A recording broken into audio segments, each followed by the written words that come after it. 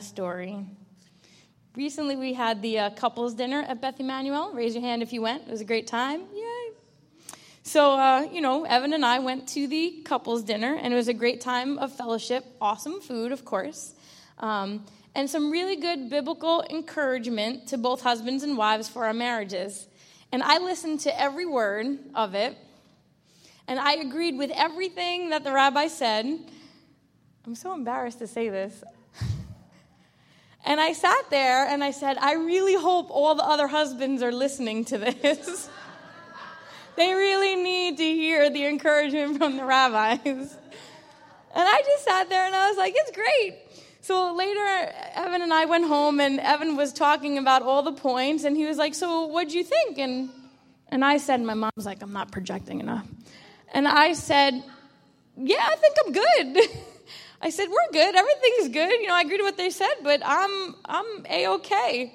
And Evan had a little different perspective of some areas that we could tweak and improve on, some prioritizing, revamping. And after some discussion, I realized that maybe I'm not so perfect.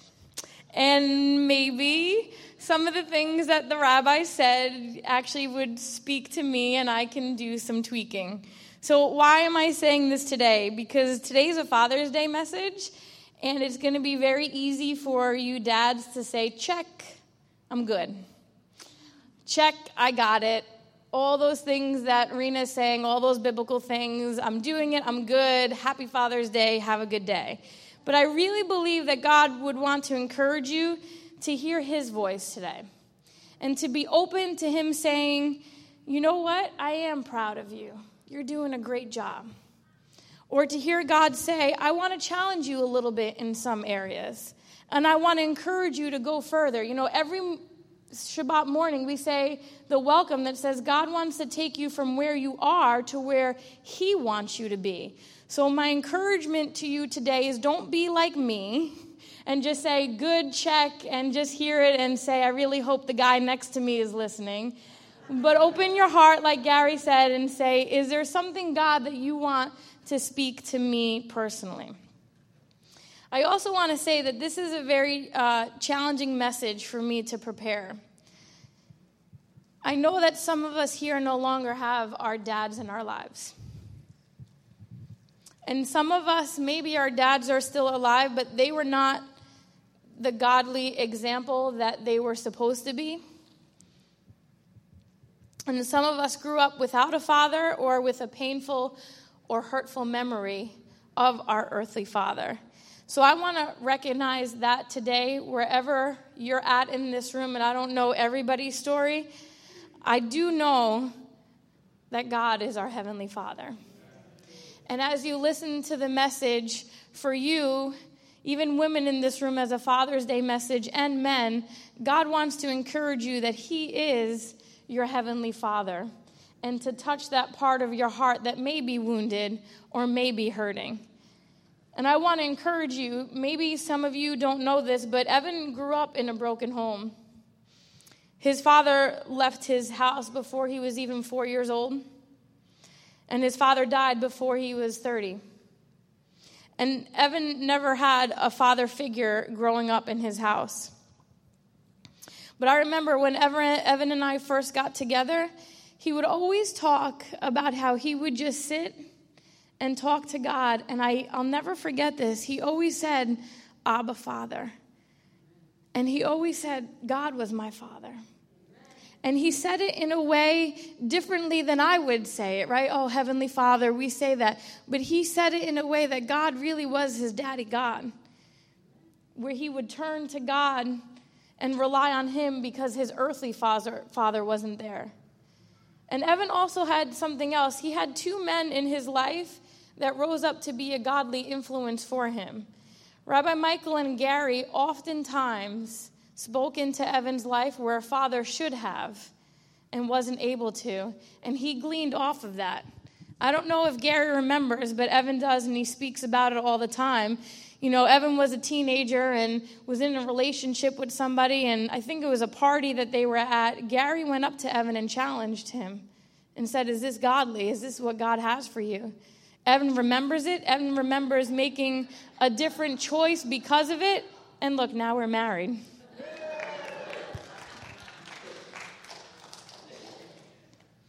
So just because Evan didn't have the ideal of what God really wants for all of us, of the great heavenly God, the great earthly godly Father that's going to do everything perfectly, it doesn't mean that God can't restore and give to you and touch your heart today. Amen? So my final encouragement is to hear that God wants to be a father to all of us in this room. God wants to allow appropriate godly influences and father influences in your life. And maybe God is going to speak to you about stepping up to be that godly father influence in somebody else's life. Amen?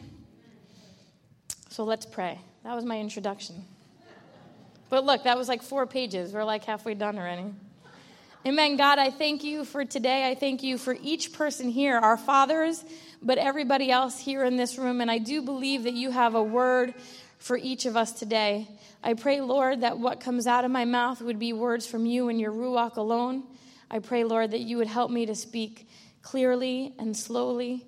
I pray, Lord, that you would open our hearts and our ears to receive, God, so that you can take each of us, God, from where we are to where you desire us to be today. I pray that you would bring healing on this day. I pray that you would speak encouragement and even some challenge into our lives. I pray that you would have your way in this message in our hearts and our lives today. Amen. So today's message is entitled, The Purpose of a Father, a Perspective from the Parable of the Prodigal Son. That's like Peter Piper had a pack of pickled peppers, right? So I want to review some of the characteristics of an earthly father. You see, God set a standard and gave us a model of what a father should look like. And he shows us what a father ought to do and how a father ought to live.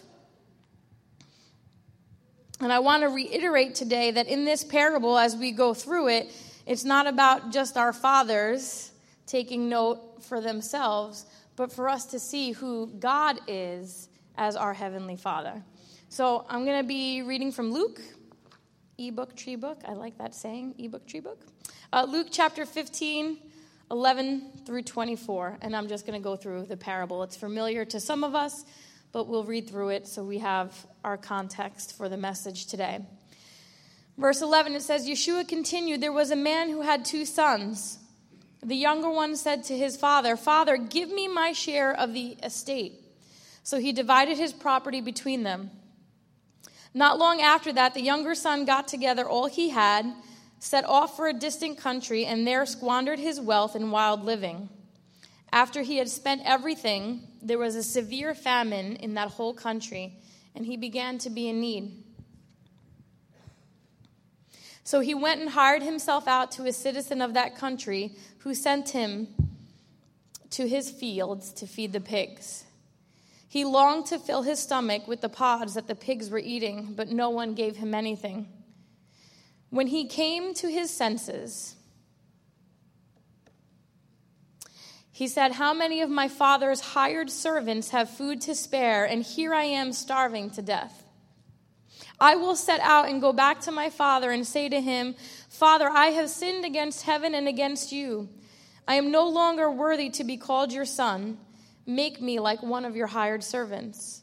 So he got up and went to his father.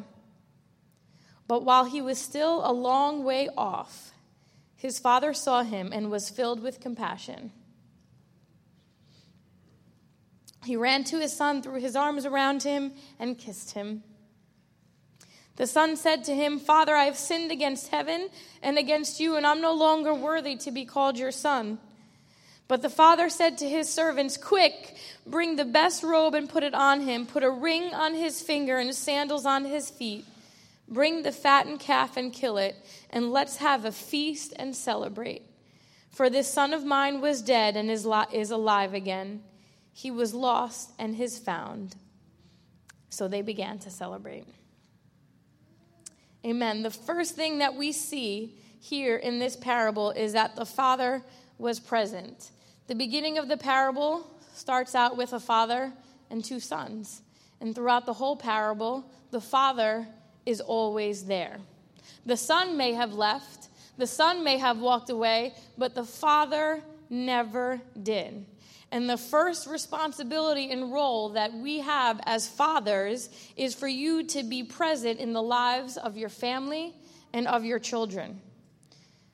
However, many of us and many children often experience the pain of a father not being there physically and present in our lives. And those wounds and a lot of pain and hurt are caused as a result of that. But God would want you to know that that was never his intention or his plan. You see, because Adonai, as our Father, what does his scripture say? He never leaves or forsakes us, ever. So Adonai, as your Father here today, says, I'll never leave you. I have never left you. I will never leave you. I will always be there for you. And that's the standard that he has for earthly fathers, to be present and active in the lives of their family. But he hasn't called men to just be present physically. It's not enough to just be there in body. You see, he's called men to be the priest of the home. Ephesians 5:23 says, for the husband is the head of the wife, as Messiah is the head of the Kehillah, his body, of which he is the Savior. So, as men and as fathers, the number one thing that you see is you have to be present, but you have to be present as the priest of the home. And as head of your house and as the head of your wife and the priest of your home, you're called, number one, to love your wife the way that Yeshua loved his congregation. I won't get into that. That was covered in the couples. But I will tell you, love is an action word. So for all of us who say, check, I love my wife, and you can raise your hand, remember it's an action word. And there should be action tied behind that, not just, yes, I love my wife. And number two, you're called to lead. So the family unit should be following the lead of the father. The father should be the one guiding and directing and passing down knowledge, and the one who's taking the lead as the priest of the home. Hear me clearly, it's not a dictatorship. You're called to take the initiative and the lead hand in hand with your wife, together. You're called to be present there physically, but also emotionally and spiritually. You're called to participate in the life of your family, to be the priest and the leader. And here's the problem, and I promise you this is an encouraging message, but the problem that we see with fathers and with men is that too often they're present, but they are passive. And we see this all the time in society, that the men are there, but they're not really there. Look at me, men, very carefully, because this is going to be an awesome word for you. Being passive as a man is not your fault. It's not your fault. It's ingrained in your nature as a man. This is a book, Captivating, that I read. In this book, he quotes another author, but listen carefully to this, okay? I should have typed it out. This is so small for me.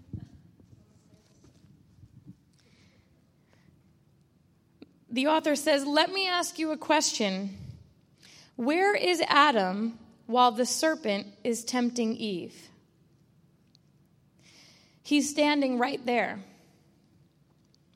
This is a quote, Genesis 3:6. She also gave some to her husband who was with her, and he ate it. The Hebrew word for with her means right there, elbow to elbow. Adam isn't in another part of the forest. He has no alibi. He's standing right there watching the whole thing unravel. And what does he do? Nothing. Absolutely nothing. He says not a word, doesn't lift a finger.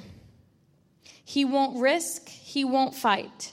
he won't rescue Eve. Our first father, the first real man, gave into paralysis.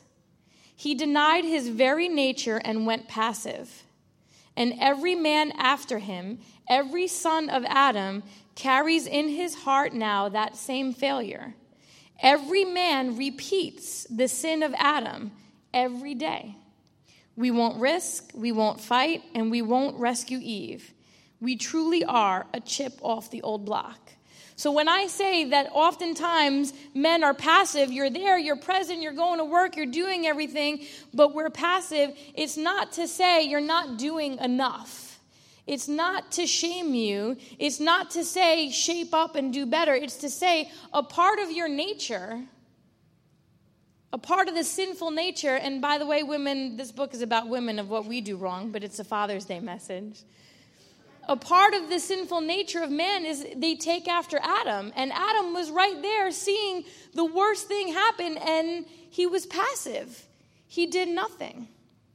So as men, it's in your sinful nature naturally. You don't choose to wake up one morning, despite what your wives say, right, Evan? All the time. You don't choose to be passive. It's in your nature. But what you do have to choose is the challenge to fight passivity. And that's going to be a choice. You see, your nature says just to be passive, to be there present in body physically, but to not really be active. So you're going to have to make a choice to actively be present in the life of your family.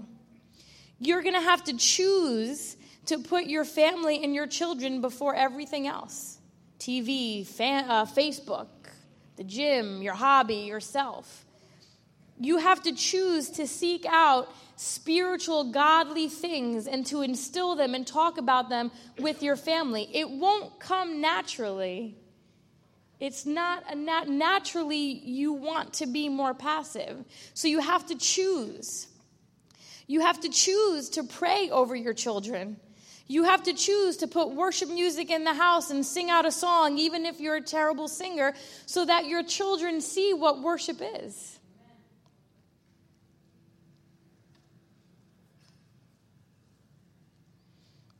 You have to choose to speak to your children, to instill godly principles in them, to sit down at the dinner time and think of ways that you can talk about the scriptures and Yeshua and what's going on in your life and bring it to life and not just fall into, well, we go to service on Saturday and on Wednesday. You have a choice to be an active part in raising them and speaking to them and being an influence and a guide to them, and not just that big manly disciplinarian voice when the kids don't listen to us and you jump in like Evan with that big voice and you've done your part. There's much more that God would ask of you as men, and he understands that it's a fight. You have to fight the passivity. You have to fight to be involved and to be active with your children and with your wife. There's much more than just being present in body. God has called you to be a priest in your home. Passivity will forever knock on your door until Yeshua returns. It will always say, don't worry about it, your wife's got it. Or you could start tomorrow. Start reading tomorrow. Next week we'll start our Shabbat dinners, and we'll do it when I'm not so tired and not so busy. Another day you could put the worship music on. You know what? You did a lot today. You worked 12 hours. You've been doing overtime. You work 6 days a week. You deserve time to yourself. You need time just to sit and relax. And what's wrong with the TV? Passivity will always be knocking at your door. But you have to fight against it and be passionate in your family. The other day I went to Lorenzo's t-ball game. My little nephew, he's 4. He's such a little peanut. And he plays t-ball, and he hit the ball. And you guys know baseball, I don't have to explain to you. And this is how my nephew ran to first base. I promise you I'm not exaggerating. And all of us are going, run, Lorenzo, run, run. And he's like this. And of course, everybody's laughing and we're like real excited. So he finally, every time, they don't get out in T-ball, so he finally made it to second, and we're trying to tell him to run. And second base was the same thing. He was like this from second to third, just totally not passionate about T-ball whatsoever. Finally, he made it to third base, and I took Jeremiah. I said, Jeremiah, come on, let's show him. At third base on the field, we were the third base coach, right? So Lorenzo's there, and I take Jeremiah. I said, tell him how you have to play. And we said, come on, Lorenzo, get in position. And Jeremiah's like this, Lorenzo. And we got in position. We're like, get ready, the ball's going to get hit, and you got to run. And we were psyching him up. And from third to home base, he ran. Now, if you play sports or if you watch sports, the worst thing in the world is to watch a passive player, right? You can still be a part of the game. You're still there, but if you're passive, it's evident that you're just kind of like, I'll make it there when I make it there. Picture that in football. You don't want to be passive in football. You probably break a couple bones if you're not aggressive. And so I say that as an example. Sometimes it's just so easy just to go with the flow of life. And God wants to encourage you. That is your nature, but you have the power to rise up above that.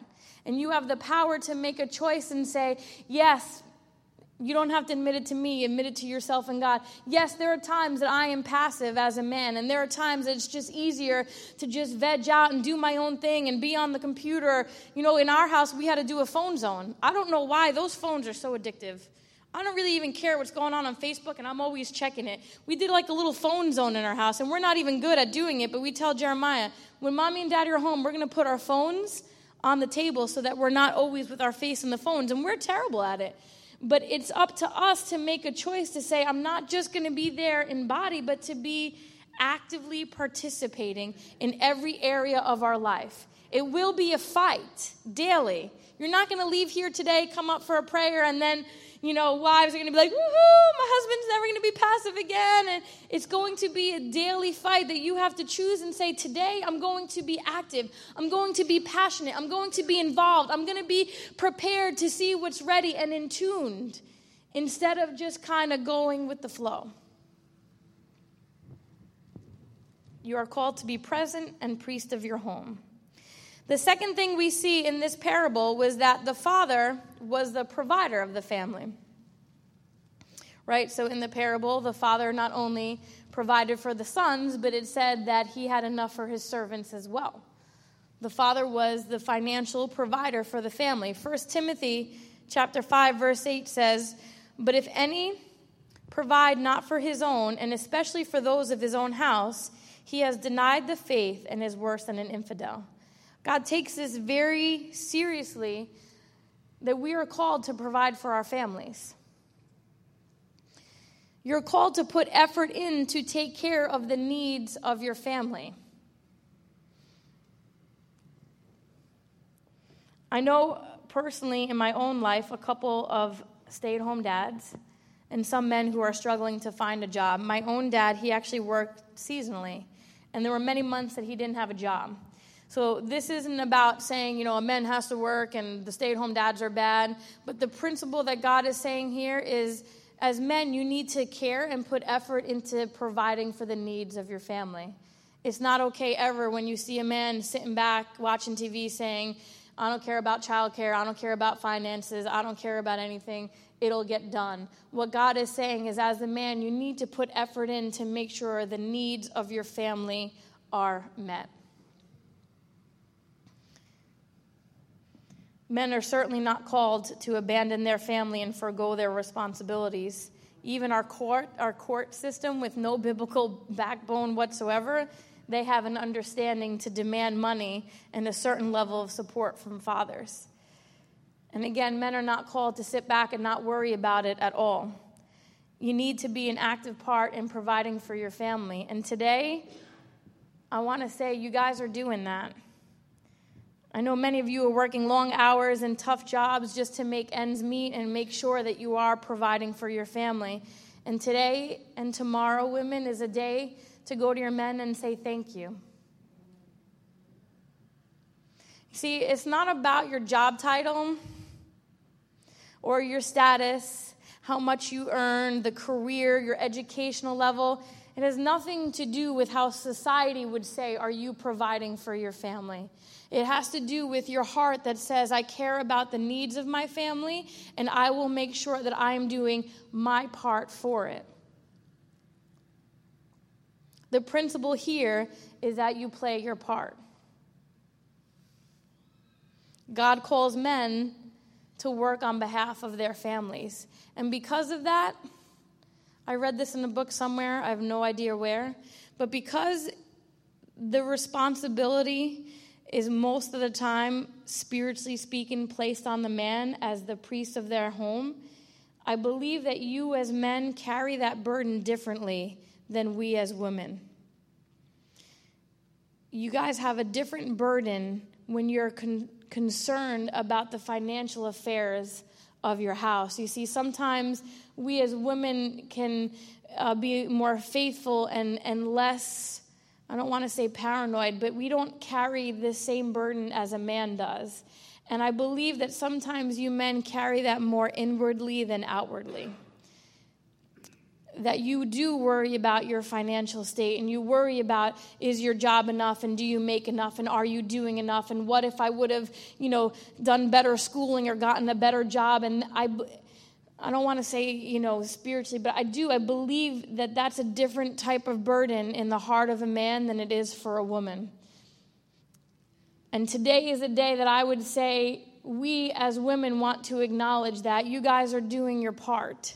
And we want to thank you. And I want to say that God sees that too, that you're doing your part. And when that burden wants to rise up in you, and when society is telling you that you need to make sure that your kids have the $500 birthday party and a Coach book bag and all those things, that God is not saying that when he calls you to be a provider for your family. He's not calling you to the standards of society. He's calling you just to simply play your part. And when that burden rises up, and when things get tight financially, and when it's natural to compare yourselves to others who have a little bit more, not to take on that burden, but to remember who the ultimate provider is. And that is God our Father. See, he puts you as a role model as fathers, right? Because he ultimately is the best role model and father. And what does he say? I am your provider, and I will provide for you. The next thing we see is a father will plan and prepare. You see, in this parable, the father had an inheritance laid aside for his sons. Proverbs 13:22 says, a good man leaves an inheritance to his children's children. Evan and I, as well as some other in the congregation, we went through the Dave Ramsey Financial Seminar. I highly recommend it. Such good stuff there. Teaches you how to be responsible financially and how to prepare for the future. And there's a lot of good principles in that seminar and in God's word that says we need to be fiscally responsible with our money and how we spend it and how not to get in debt and how to get out of debt and how to plan for the future. And I think it's a good goal. I think it's a good goal for us as parents and for you as fathers to say, I want to leave a financial inheritance to my children. And there's nothing wrong with that goal. I will tell you, we're like maybe at step 2 of Dave Ramsey's 8 steps. We're not at the place that we could say we have a financial inheritance left behind for Jeremiah. It's a goal, but we're okay with the season that we're at to say we'll get there one day, but we're going to work on being responsible for what we have right now. So I think it's a great goal to strive for. It's a great seminar to take. It's a good thing to plan for. But the inheritance that you can leave for your children as the men of your homes would be a godly spiritual inheritance. You see, because money will fade away. None of it's going to come with you. And leaving your children a house or a couple $1,000s is meaningless in comparison to the spiritual inheritance that you can leave your kids. But it takes some planning and it takes some preparing.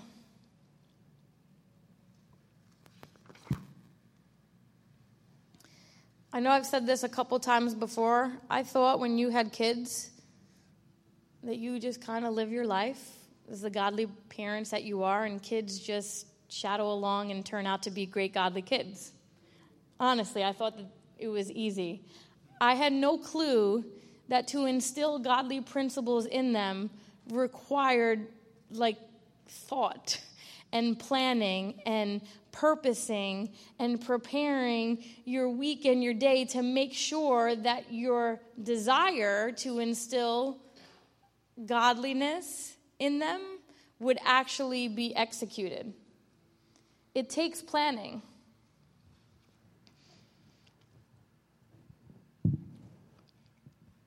We have to be deliberate for instilling spiritual things into our children. It doesn't just happen on its own. So today, the encouragement would be to be the father, number one, who lives out the godly life. Don't just say respect your mom, but show what respect of your wife is. Don't just say don't lie, but be a man who lives in integrity. Don't just say it's Saturday, we have to go worship, but worship in your home. Don't just say you're supposed to be in your devotions every day, but allow your children to see you in your devotions. Don't just say, oh, we need to pray for the world and things are going bad, but let them see you pray. Be the example, because our children are sponges, good and bad. Half the things that come out of Jeremiah's mouth, I want to cringe because I'm like, ooh, I say it that way. They mimic you. They just do. So lately on Saturday when Evan comes here for worship practice, you probably don't see him because Jeremiah hides behind there, but he sings alongside his father. Today we put some worship music on at home and he was belting out a tune. I'm only sharing the good stuff. I'm not saying I'm perfect. Jeremiah has a lot of attitude and stuff that we're working on. But I say that because they mimic us.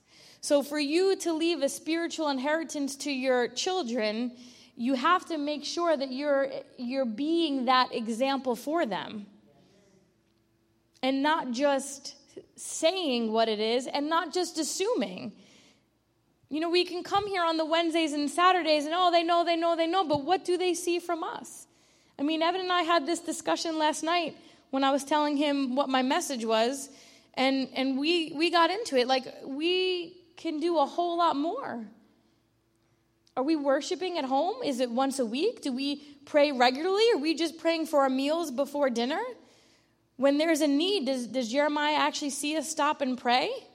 When I'm not feeling well, does Evan stop and pray for me? Do we stop and pray for each other? Does he have an example to follow? Or are we assuming that coming here is where he's going to get it all? And that's not how it can be.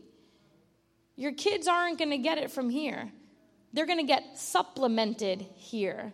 Your kids are going to get it from being that at home. And it's going to take planning and preparing. An inheritance, a monetary inheritance, you have to plan. Okay, every week I'm going to put $10 aside. I'm going to do, 50, I don't know what the kids' plan is, 529C, 501. I'm going to put an investment in for my kids' college education. So by the time they're 18, I'll have some money. I'm going to plan, I'm going to prepare, and I'm going to execute. And that needs to be the same way at home. You have to plan for it. And I'm not saying you have to go home and make a little checklist and color coordinate stuff, but you need to be deliberate in it because life will always get in the way. Always. Life will always get in the way over spiritual things. So you can go home and say, you know what our plan is going to be? Every morning at breakfast time when we're eating, we're going to grab the Bible. That was one plan that actually worked in our house. Every morning we're cooking dinner and Jeremiah goes to grab his Bible and we sit down and that's our Bible story time every morning. But that was a plan because I remember a year ago we were, what are we doing? Are we even reading the Bible for him? Well, when can we do it to make sure that it's the start of the day? And then it was executed. It took a plan. We had to talk about it. Every night before bed, same thing. Bible story comes first. And Evan prays over him every single night. So there's ways that you can say, I need to make a plan and prepare to leave an inheritance. What can I do to be more of that godly example and bring that to my children?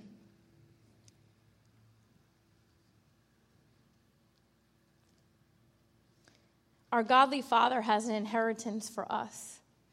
It says they're streets of gold, a place with no more crying, no more suffering, and no more pain. And he's prepared that for us. And the best thing as parents, but as fathers, that you can do is put a spiritual inheritance in your children, so that place that God has set aside as our inheritance as his children is a place that you know your children will go because you did your part to teach them and give them a desire to want to know God personally and walk with him. It's the best inheritance, and it will go far beyond leaving your kids a house or money.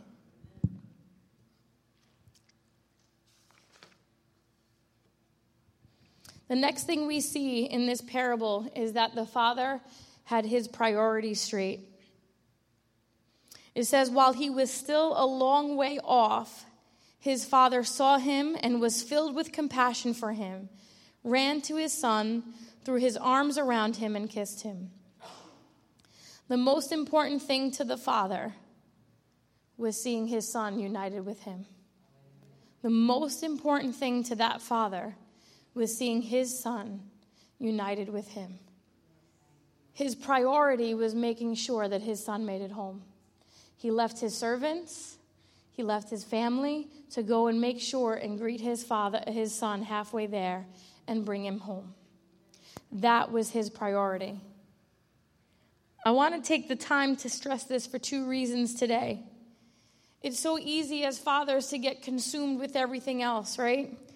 You guys go to work, you work long hours. You have to fix things in the garage and mow the lawn and the oil change on the car and take out the garbage. There's a lot on your plate. Hear me, I didn't make that list lightly. There's a lot on your plate as men. You have a lot of pressure on you and a lot of things grabbing for your attention. A lot of things that are coming up as priorities. I have to pay the bills, and I have to go to work, and I have to make sure I do this, and the car needs this, and the house needs this, and things that are urgent and pressing, and things that will always fight for your time. But the number one priority that you must fight to maintain is a relationship with God, number one, for yourself, and number two, for your children. This whole life, everything that we do, everything that we're about is all about being in union with God. That's it. His goal, God's goal for us is to be in relationship with him. And if you're still here on this earth, it's because he wants to use you to get other people in relationship with him. God's priority, the ultimate goal, the end goal is being in union and relationship with him. And as fathers, we need to make sure that that's our top priority because, again, things will come in the way for that. You see, in the parable, if you go on to read, the older son was in the field and he got a little mad when his brother came home. If you remember in the parable, the brother was like, "You're going to kill the calf for him? I've been here all this time working for you. Did you ever throw a party for me?" He went out and squandered money. He took the inheritance, he threw it away, and now he comes home, and you're going to give him a ring, a robe, the calf, and a party? And the response was, I'm skipping along, let me see if I can find it. Verse 31, "My son," the father said, "you are always with me, and everything that I have is yours. But we had to celebrate and be glad because your brother was dead and is alive again. He was lost and is now found." The priority was being in union with God. Priority. That is the number one thing.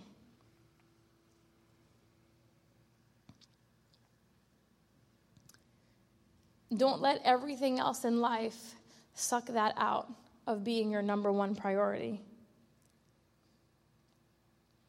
I want to stress this so strongly because this was a rough week with the events that took place.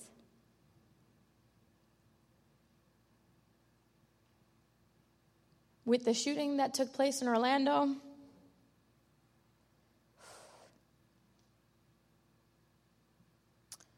with the little boy in Orlando,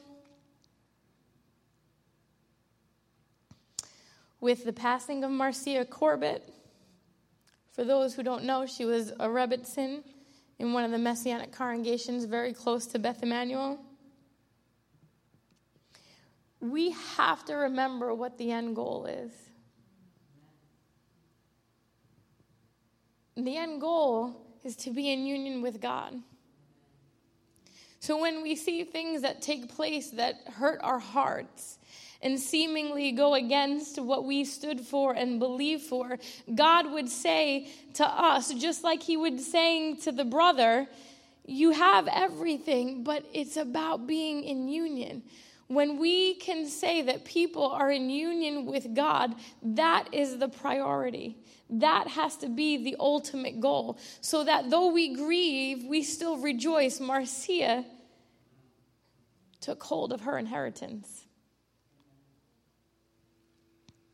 And when we see evil taking place in this world, all the more that everybody here in this room would say, there is an urgency that the priority of all of our lives would be to bring the good news to those who are lost. I was telling Jamela on Thursday, I was so flustered. I was crying. It was late. I did not want to go to this lady's house with the couch. My flesh wanted no part of it. But the priority of life, to bring another person the good news of Yeshua and show her an action of love, of time, of sacrifice, that has to be the priority for all of us.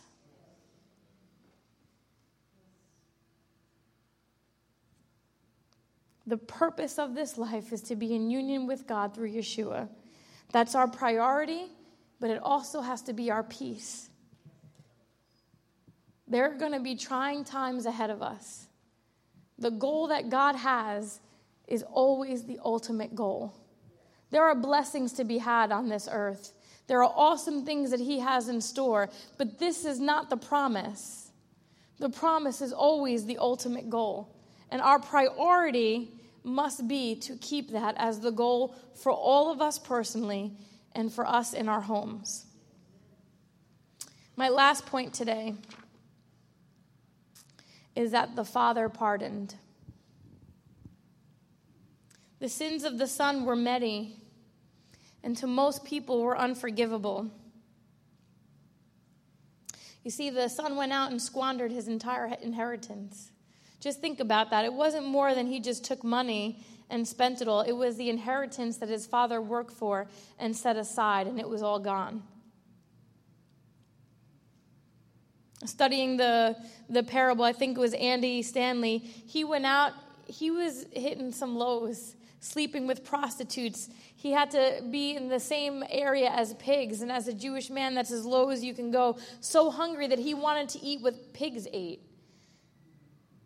I didn't know much about pigs, but I went to Benner's farm the other day, and I saw the pig and what they ate. He was low, this guy. He was rebellious, he was proud, he was sinful. He had enough to go to his father and demand an inheritance. He had no regard for his father, no regard for the work of the inheritance that was set aside for him, no respect. Everything that he did was a spit in the face to his father and his family. And yet, while he was far off, not down the block, not 10 feet away, not knocking on the gate, while he was far off, his father went and greeted him.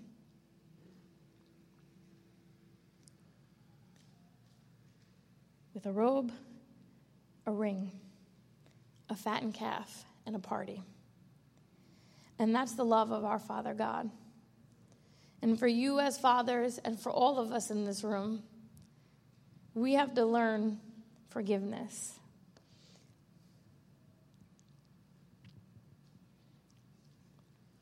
Maybe we need to forgive our own children. Maybe we need to forgive our parents. For those of us in the room that didn't have the godly fathers that we should have had. For those of us who were even hurt by our own fathers. there's a forgiveness that God calls us to have. Because in this parable, the Father forgave the unforgivable. And God is saying that as fathers and as children of Him, we need to forgive the unforgivable. Not say it's okay, not justify. The Father never said, oh, I don't care that you spent my money. Doesn't matter, it was no big deal. But He forgave. We need to pardon and forgive other people. It doesn't matter if it's family, friend, or foe. The ultimate lesson, which goes back to my previous point, is forgiveness. Because the ultimate gift that Adonai gave us was His Son and forgiveness through His Son. There's not one of us in this room that deserved that. Yeshua died while we were yet sinners. While we were enemies with Him, He sacrificed His love for us. And we are called to live in forgiveness. And again, it's going before God and saying, I release this person. I don't need to justify what they did. I don't even necessarily need to make amends in the way that you have to be buddy-buddies. God brings restoration. We don't need to force it, but we do need to release forgiveness in our hearts.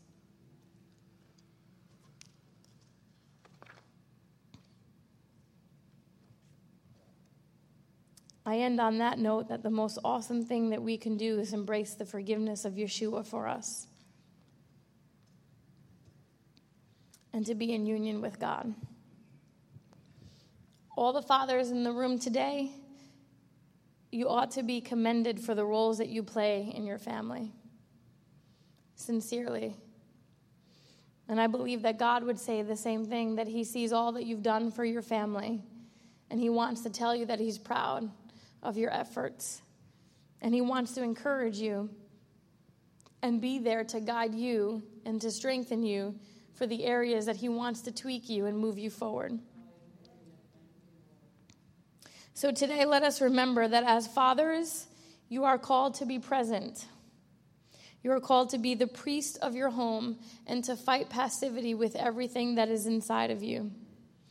You are called to be the provider and to play your part to take care of the needs of your family, to prepare an inheritance for your children that will outweigh any monetary inheritance that you can leave for them, to be deliberate in your actions and your plans to leave that for them. You are called to always keep Yeshua as the top priority in your life and the life of your family. And you are called to pardon and to teach your children what it is to forgive and how to forgive.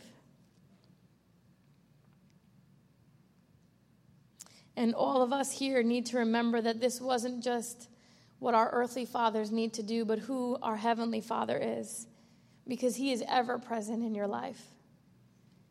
Whether you feel Him or don't, whether you hear His voice or not, He is with you, never leaves you or forsakes you. He is the priest of your life. He is always active, always wants to be there to guide you, to speak to you, to show you which way to go, which way not to go. He has prepared an amazing eternal inheritance for each of us. He provides all of our needs for us. And above all things, He has provided forgiveness through faith in Yeshua the Messiah, so that we may be pardoned of our sins. So I pray today that each of us here in this room are encouraged of who our Heavenly Father is, and for you as fathers to be commended for what you do and allow God to continue His work in you so that you can continue to be the godly men and fathers of your home. I didn't tell you this, Evan, but if you can prepare for the Aaronic benediction, I will close in prayer. Evan is going to come up and say a blessing for you. You guys can be dismissed. If I have some people available for prayer, Gary, Myrna, Evan, and Adeline, we will open up. Jim, if you don't mind putting something on this CD for us, and I will close in prayer as Evan comes up for the Aaronic benediction. Adonai, thank you for your words today, and I pray that it was an encouraging message. I pray that each of us in this room, not just the fathers, would take note of your heart today, and that we would be encouraged to hear who you are as our Father. But I do pray a special blessing over our men and our fathers today. I pray, Lord, that they would hear first and foremost your heart for them and your pride that you have over them as they have strived to be the best that they could be as men, as husbands, and as fathers. I pray, Lord, that you would continue to strengthen them and that they would walk away today with a heart open towards you and open to allow you to make some tweaks and changes in their life so that they continue to be even better than where they are today.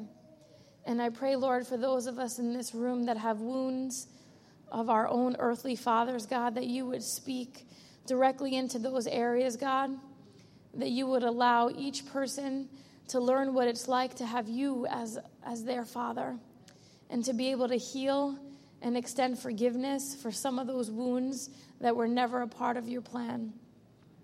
And God, I pray for every father, maybe not represented in this room, but that is not living up to their role. I pray, God, that just like we heard in this parable, that you would bring them to their senses, bring them back home, God, and bring restoration that only you can bring. I thank you for today and pray a blessing over each person. I pray an awesome Father's Day weekend with your safety.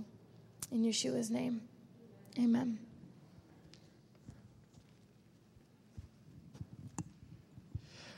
Before I actually say the blessing, every time someone, well, actually, the actual Aaronic benediction is actually a priestly blessing, and I felt, Adonai speak to me that as I say the prayer, that those who didn't have a father or didn't have that blessing on their lives, because I'm nothing. I'm just a voice. I'm just a vessel. That as I speak it, that Adonai would bless you and would send you out as fathers and as men of God and priests of your homes. Because I never had that, as Rena said, growing up. And God has always been my father in every way, shape, and form. So let it be a blessing. Yevarek Adonai varishmanecha Yoher Adonai panav elecha vechunecha Yitzar Adonai panav elecha v'yasem lecha shalom. May Adonai bless you and keep you. May he lift up his countenance upon you. May he shine on you and give you peace. In Yeshua's name, amen.